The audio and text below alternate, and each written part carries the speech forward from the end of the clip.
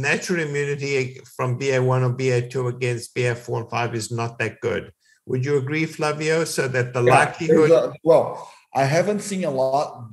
Theoretically, there's a paper that came out showing that there is escape for BA5 from BA1, not so much from BA2. But in practice, I don't see, I still do not see. So people that got COVID, Omicron in January, getting it now again. I mean, I saw one or two cases, but I think that these cases from January were Delta in January.